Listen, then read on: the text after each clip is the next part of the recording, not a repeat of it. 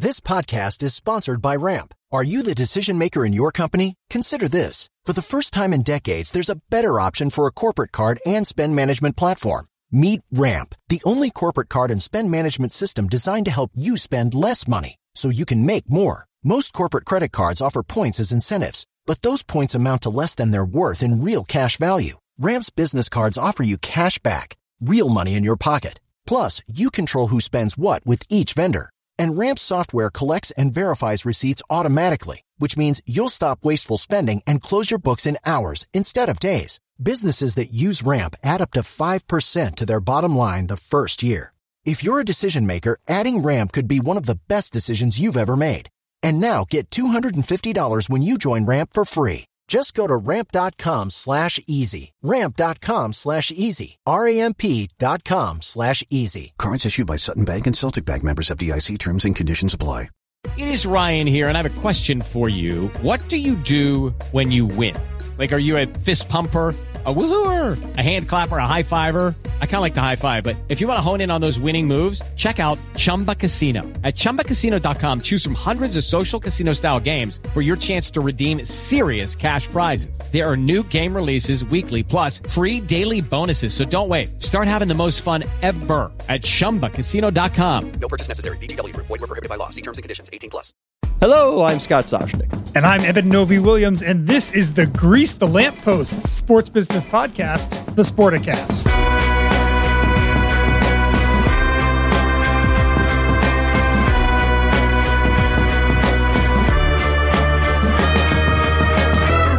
I don't get it. This is a Phillies reference, Scott. When the Philadelphia Eagles made their run to the Super Bowl a couple of years ago, fans were climbing lampposts after games that the Eagles won. And now when Philly sports teams do well, the city greases the lampposts to try to make them harder to climb, which I don't know if you saw any celebrations from Philadelphia over the weekend, but the grease is not working. Fans are still finding their way up the lamppost. But an unexpected World Series showdown, Scott, between the Phillies and maybe a more expected Houston Astros. Okay, but before we get to the World Series and before we even get to what I want to start with, our Invest in Sports event, whose brilliant idea was the grease the lamppost? Because if you say to me what we're, and in essence, what you're saying to, let's say, rowdy celebrators, is that what we're going to do is make this even more of a challenge for you to get to the top of this lamppost and maybe pull them down and break them. I mean, if you learn nothing from Tennessee, where they are carrying goalposts out and, destroying the field, ESPN said it was like a 7-day process to get the field playable again. If you learn nothing, that highlighting it and making it, and frankly, issuing a public challenge to those who would climb said lamppost just doesn't seem like the way to go. I saw videos on Sunday morning of people that the city workers had like the Crisco, and they were using big like painters extended brushes to get as high on the post as they could. And you're right. I think a lot of people, celebrators in Philadelphia on Sunday night, took that as a challenge to show that despite the Crisco, they could find their way up there anyway. I see like a Tough Mudder thing where like the four are on the bottom, they got the two on top, and then the one on the top is pulling the next person up. And come on, sit up here with me. That's what I see. You can do the couch burning for West Virginia fans. Yes. The whole thing. All right, so before we get to the Phillies and the Astros, and I did not know about that lamppost stuff, great. I wanted just to touch on an Invest in Sports conference that we had in New York last week, because, man, I mean, what a lineup. And to be both in the room, and I was popping in and out, talking to people everywhere. I mean, just think about if you want to have a conversation about private equity in the world of sports right now, and you were in our room there, you had Ian Charles from Arctos, Badat Iqbali from Clear Lake, and Jerry Cardinale from Redbird. Then if you want to hear about real estate, and we all know like these are tentpoles. It's about private equity. It's about finance. It's about real estate. It's about media. I mean, who better than Sam Kennedy, CEO of the Red Sox? They have the whole development around Fenway Park. Stephen Jones, the star, is amazing as an offshoot of the Cowboys brand. Jeff Wilpon, Sterling Project Development, he's on the board of Titletown. And my favorite was watching Lindsey Vaughn. She opened up and discussing her partnerships. I liked her talking about the Under Armour Shrink It and Pink It and saying, hey, Kevin Plank, this isn't good enough. Like, we've got to do more for women's apparel, and how that relationship blossomed. And oftentimes, I'm not going to say with us, but oftentimes at these conferences, you'll see speakers stay around for about 5-10 minutes and then bolt. To watch Lindsay work the room for hours afterward, understanding that this is the world she now inhabits and that this can help her career, help the off-court or the off-hill persona and brand. I thought it was absolutely fascinating to watch. Love the entire thing. Yeah, I agree with you. So many of the biggest themes in our industry, many of them are ones we've talked about on this show, it feels like weekly. You had some of the biggest stakeholders in the industry talking about those exact things. I loved hearing David Blitzer talk about, he's now, we believe, the first person, only person to ever be invested across all 5 major U.S. leagues, to talk about those deals relative to the ones that he worked on in his other life, and how sports deals are different than other types of private equity deals. There's a whole bunch in there. I learned a lot both in the room and outside the room. And yeah, I think I think events like that are obviously great for us, Scott. I think they're good for the industry as well. Yeah, and we should say that alongside Blitz was Angie Long, Kansas City Current, doing pretty well. Going to play in the championship game of the NWSL, and also another female owner, Michelle Kang. It was of the Washington Spirit. The first, I believe she said it was the first sports business thing she'd done publicly. And not to pump our tires too much, a lot of the people there have been guests on this podcast as well. So yeah, I think it was a good testament again to where things are in the industry, and I also think a good testament to the things that we're doing here at Sportico as well. All right. Speaking of happenings, now the World Series, the New York Yankees swept.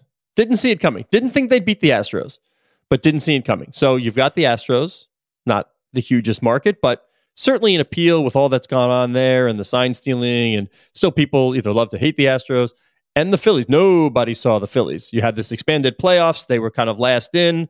Bryce Harper with the dramatic home run. You certainly have storyline in Bryce and that team, but it is not Yankees Dodgers. It is not Red Sox and Giants. Take your pick.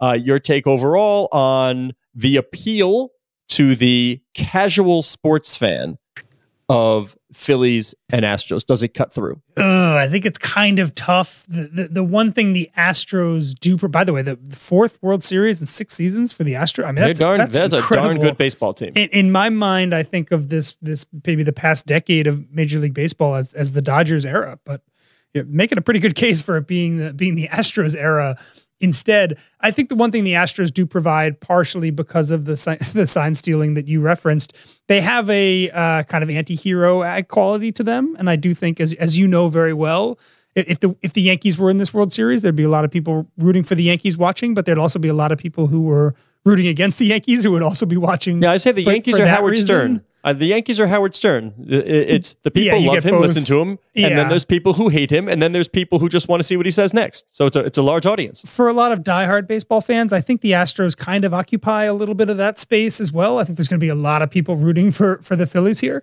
One thing I will also say about Philadelphia, and I kind of joked about it at the top there with the grease the lamp holes. It just seems kind of fun when Philadelphia teams are doing well, just the way that the city embraces them, the way that the kind of the swagger that players play with. Also, Bryce Harper seems to be embodying this right now. I do think that there is a fun aspect to the Phillies making it this far that baseball sorely needs and is really benefiting from in this run. So I think the matchup is in some ways maybe nice because you get, again, this anti-hero and this team that genuinely seems very fun to root for, and people who are fans seem to really be enjoying. But you're right, this is not the Yankees. This is not the Dodgers. This is not the Mets. There were a lot of ways I think these playoffs could have worked out for Major League Baseball, and getting the Astros and the Phillies maybe isn't the best result. But from a network perspective, we have talked about this before, whether it's Major League Baseball, this is not about matchup. Exactly. This is about games. The worst thing, and I don't care if you have Yankees-Dodgers, a sweep Yankees-Dodgers is worse than 7 games Astros-Phillies. 100%. It's the number of games that are played. And my focus group of 1, we were down in Hollydale, New Jersey, which maybe 10 minutes from the Brent Franklin Bridge over the weekend. I'm telling you, everybody was talking. That's it. Everybody was talking Phillies. Every single person was talking Phillies. And did you notice, by the way, maybe something that casual viewers don't realize was maybe something a little bit different. But after Harper hit that 8th inning home run, did you notice that Fox had an interview in the dugout with him? Like I didn't see that. I wasn't watching the game. Yeah. In-game interview in the dugout with Bryce Harper. These are the kinds of enhancements, broadcast enhancements that we kind of reserve for streaming services now, or the altcast, or whatever it is. Really good to see that network is understanding that they've got to let's use a sports room. They got to up their game. 100%. This is the kind of stuff that people want. I love the camera in the base, but this is exactly the kind of thing, the enhancement that people want to see. Agreed. I want to mention the Yankees very briefly, Scott, because you and I spoke 2 or 3 weeks ago about the incredibly successful regular season that Aaron Judge had, and what that might mean for his free agency, what it might cost the Yankees or to keep him, or if he would walk. How much does that conversation in your mind change, if at all, coming off of a great regular season and then a postseason that I think he would call, and most Yankee fans would call, a disappointment? Not much. If you if you're looking at the calculus of how a player impacts the bottom line of a Major League Baseball team, you're talking about brand awareness. You're talking about ticket sales. What is it worth to have a 1 rating versus a 0.9 on your RSN, the Yes Network? A lot of that is attributable directly to Aaron Judge. Like people were tuning in to see Judge. Now, do I think he's going to make a run at 63 next year? No, I don't. Mm-hmm. I do not. But it's not just about wins and losses, but there is calculus to be made now on his age, any slip in production at a certain age, and long-term deals. How far out are you willing to go? What makes sense? I don't believe, and what do I know, from an analytics and baseball perspective here, but I do not believe it's a no-brainer that you bring him back if the ask is so many years out that obviously there will be diminishing returns. I typically downplay the pressure, or the perceived pressure that fans have in big decisions like this. I do think that maybe there's an argument for this being a bigger thing for the Yankees in this scenario than it is for most teams, given that Aaron just walked his way into baseball lore and also obviously Yankees lore. And in some ways I can see an argument where fans would have been so hot if they had not been able to sign Aaron Judge on the heels of a very successful regular season and postseason, and that maybe things change a little bit in the way that the Yankee season ended. But I do think on the whole, I agree with you. I don't think this dramatically changes, one, where Aaron ends up, or two, how much money he's getting paid.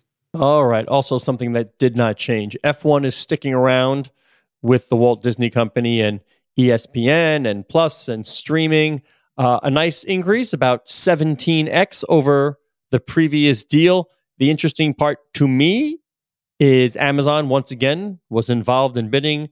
From what we hear from Anthony Krupe, they were offering more money, but F1 understood the global platform that is Mickey Mouse and what it can do at a time when they are exploding in popularity in the United States. It was announced shortly before the Austin race. They've got Miami. We've got Las Vegas coming up next year. F1 poised for a big promotional push. And if you just sort of look at the arc of what's happened to the NHL when they left in, what was it, the Outdoor Life Network way back when, and then NBCSN. Versus Network. Gary has made mention of, you can tell the difference when you go back to ESPN. Not sure he would do it all over again the same way, but there certainly is huge promo push. And it doesn't seem as if F1 was looking to risk any diminution in audience, which, by the way, while exploding in popularity, Netflix, we know, Drive to Survive, it's not like they're drawing 10 million a weekend. Yeah. It is not the biggest audience, but it's now, how do you manage to reach more people? I think that last point, Scott, is my big takeaway here. The money, it's $85 million a year, 3-year deal, so about $255 million. It's really not that much for the amount of buzz that I feel like F1 got, and maybe this is echo chambery in the sports media circles a bit. The amount of buzz that F1 on the wake of the success of the Netflix show, the success of the first event down in Miami, the announcement of what's going to be happening in Las Vegas in the coming years. There seemed to be so much attention on it. $85 million a year is really not a huge amount of money on a media standpoint. The average race, I believe, in Anthony's column here drew about 1.2 million viewers on ESPN. Just for reference, that's exactly the same number that watched Wisconsin and Nebraska, the NCAA Women's Volleyball Championship on ESPN2 late last year. There's just not, to me, I think it was a good reminder for me that despite all of the growth and all of the optimism and the parts of F1's business that I do believe are really booming, from a popularity here in the US standpoint right now, it is not a massive television property right now. No, NASCAR has a much bigger audience, but the key is way bigger. Yeah, but the key is right now. If I'm F1 again, and by the way, 3 years is not a long-term deal. You can do 10-year broadcast contracts if you want to. This is 3 years. Let's see where we go with Disney, and let's see how the streaming picks up, and then we look ahead and say, okay, what are we? Where are we? Who do we need to reach? And might Amazon or Apple be a good partner in some fashion 3-4 years from now? But it's just about where's F1 going, not where it is right now. Another property, Scott, that does about that viewership. The MLS Cup final last year drew just under 1.2 million fans on ABC, and MLS just chose the opposite thing that F1 did. With the highest bidder, from what we understand on the MLS side, being Apple, they chose very excitedly and willingly to jump on the Apple train and do the exclusive behind the streaming platform approach. And that's obviously the opposite of what F1 wanted, with Amazon, as you said, being the highest bidder and choosing instead to stay with the partner that they knew. And it's good for ESPN also that they're paying so little right now, Scott, because they essentially got it more or less for free on the heels of NBC giving up those rights. But to the extent that F1 feels as though ESPN's promotion was a part of helping it gain some of this business growth, maybe there was an aspect of trying to be loyal to the group that you've been with for a bit as well there. Well, speaking of that Apple MLS deal, we had Commissioner Garber with a one-on-one conversation with George Pine of Bruin Capital at our Invest in Sport. And I got to tell you, if I'm the traditional broadcasters, seeing Apple with all that cash they have on hand, and Amazon as well, but listening to the commissioner discuss what his meetings are like with Eddie Q and the other Apple executives and how they intend to integrate soccer into almost everything that they do in the Apple universe, the watch, the app, Apple Plus, Apple News, the way that they are going to immerse soccer into that universe with obviously a tech-familiar, tech-friendly, younger audience. That might scare a little bit of the bejesus out of me as a traditional broadcaster. That's a 10-year deal, right? That was a 10-year deal. A decade from now, something tells me, well, I mean, this is an obvious one, but the universe is going to look markedly different.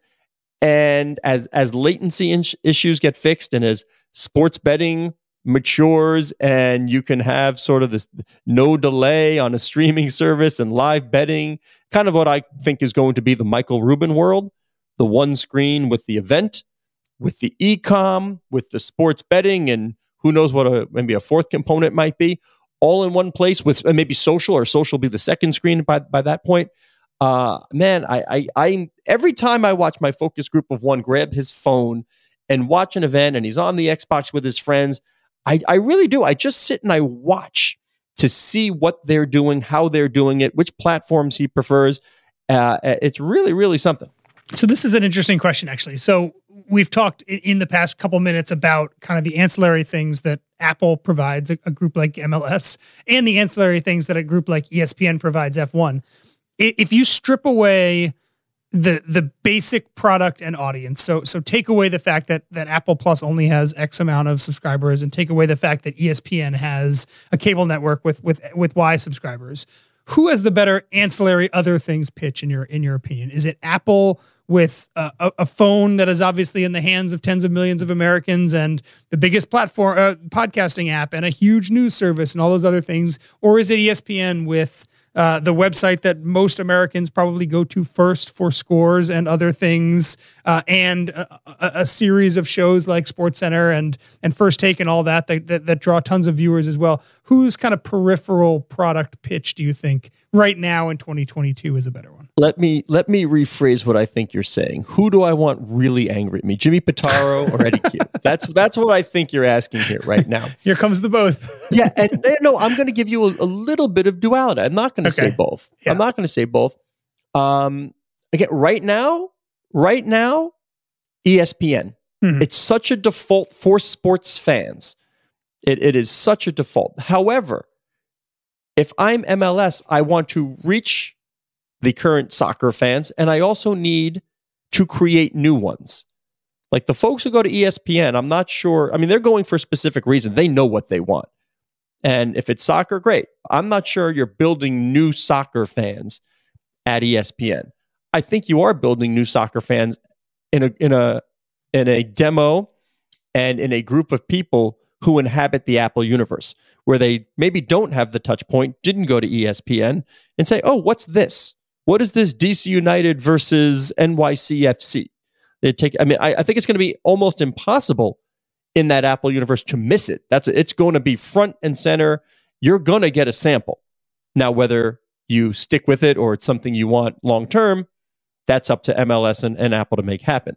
So with my kid, his default is not ESPN. It's every single time he wants to watch something. And I think I told you this a while back when we were driving home from a hockey tournament in New England. He wanted to watch or listen or watch a game, whatever. And old fart me put on the AM radio station. I'm searching for the broadcast, and he had it. Some YouTuber was live streaming it on Twitch or something. That's amazing. He had it on his phone in 5 seconds watching it. And it just struck me as like, man, I'm an idiot. And I should know this. Of course I should know this. But I just couldn't believe the speed with which he found it. Yeah. And it worked. I don't know if you would know the answer to this, but if you were sitting at the dinner table tonight and you were like, hey, Jackson, who's winning? What's the score of this hockey game? Would he find that on social media? Would he find that? Would he open the ESPN app? That's what I would obviously do if someone asked me. No, he laughs every time I go to I go ESPN.com league scores. That's what I would process. Do. Or I would just Google ESPN NHL scores and go right to it. But yeah, he'd probably Siri it. Interesting. Or find it. I don't know. Frankly, I don't know where he'd find it, but he's got a spot. But he would do it outside of ESPN. I do 3 steps. He's got 1. Whatever that 1-step process is, he's got it, and I've got 3. Yeah, so. I think that's really interesting. And going back to a point you made a little while ago, this F1 deal is for 3 years. So in before 2025, F1 has the option to revisit what a company like ESPN is offering versus what a company like an Amazon or an Apple might offer. I think if you're MLS and you clearly wanted or maybe valued a 10-year deal, I do think there's a bit more tea leaf reading you have to do to sign a 10-year deal in this industry than if you're just signing a quick little 3-year rights deal and you're ready to, in 2 years, start renegotiating that contract once again. Well, who do you think pushed 10 years? Do you think it was MLS or do you think it was Apple saying, we'll do this, but it's got to be 10 years? I think it was Apple. I think it was Apple as well. Yeah, for absolutely. Sure. Yeah, no, you're right on that one. Right. Yeah. So if you're the property, I love out clauses be great right now because who knows what the world is going to look like? Who knows who else is going to jump in? For sure. The pace of change is so rapid that to lock yourself in for a decade, there's got to be a damn good reason to do it. And for MLS, it was money. And we're going to see this conversation happening. It's already happening a bit in college sports right now, as a lot of these conferences are out there looking for partners, whether they want to do the 3-year deal and bet on themselves and their own place within the conference and college football specifically ecosystem, or if you're a conference that is maybe in a tenuous position, maybe trying to get as big a deal as you can to lock yourself into something. There's a lot of interesting discussions happening right now in college sports about how long conferences want their deals to be. All right. We all know that you're not happy with the state of the economy and your 401k is going down. So you're going to liquidate everything and you're going to make some investments here. I know this. Novi Williams is looking to put his capital to work. True or false? Major League Pickleball has reached out to Novi Williams and said, I'd like you to cut me a check for X because we want you in on the next franchise. You are cutting that check or you are not cutting that check. Man, I am definitely not cutting that check. Not cutting the check. Why is that? All the smart people are doing it, no? I'm trying to figure out how ranty, how big the soapbox is that I want to step up onto this. Everybody is doing it, Scott. Major League Pickleball has sold franchises or investment slots to Tom Brady, LeBron James, Drew Brees, Mark Lazary, Gary Vaynerchuk. A lot of those people are better investors than Eben Novy-Williams. I am fully aware of that. I am just totally baffled by, one, the idea of competitive pickleball, which I don't know if you've played before. The sport was literally invented to make it a bad competitive sport. Like that is the genesis of the thing, is to make it so that people at very different skill levels can play without a really marked change in the competition.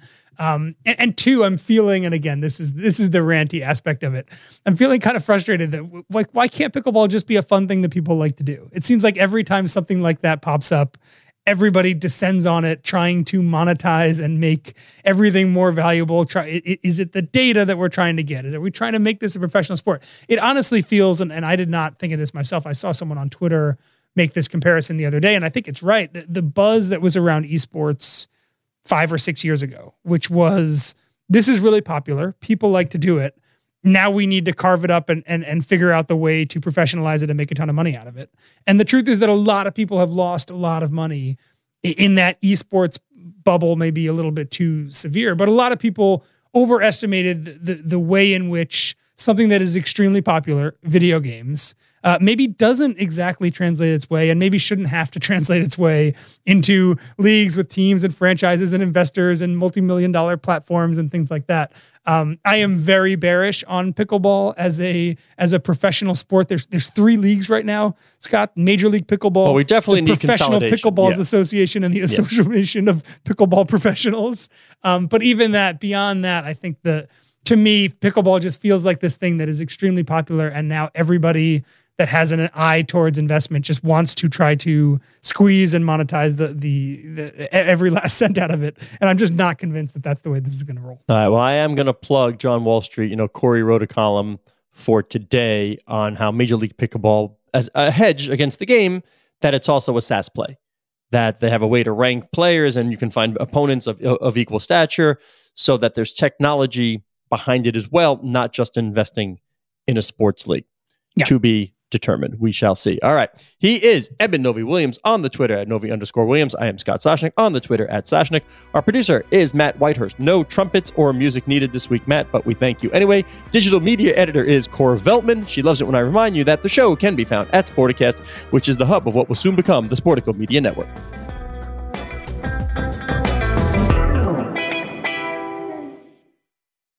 With the Lucky Land Slots, you can get lucky just about anywhere.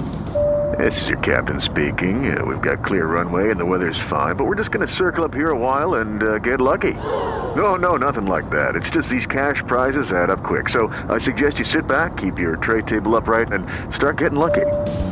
Play for free at LuckyLandSlots.com. Are you feeling lucky? No purchase necessary. Void where prohibited by law. 18+ terms and conditions apply. See website for details.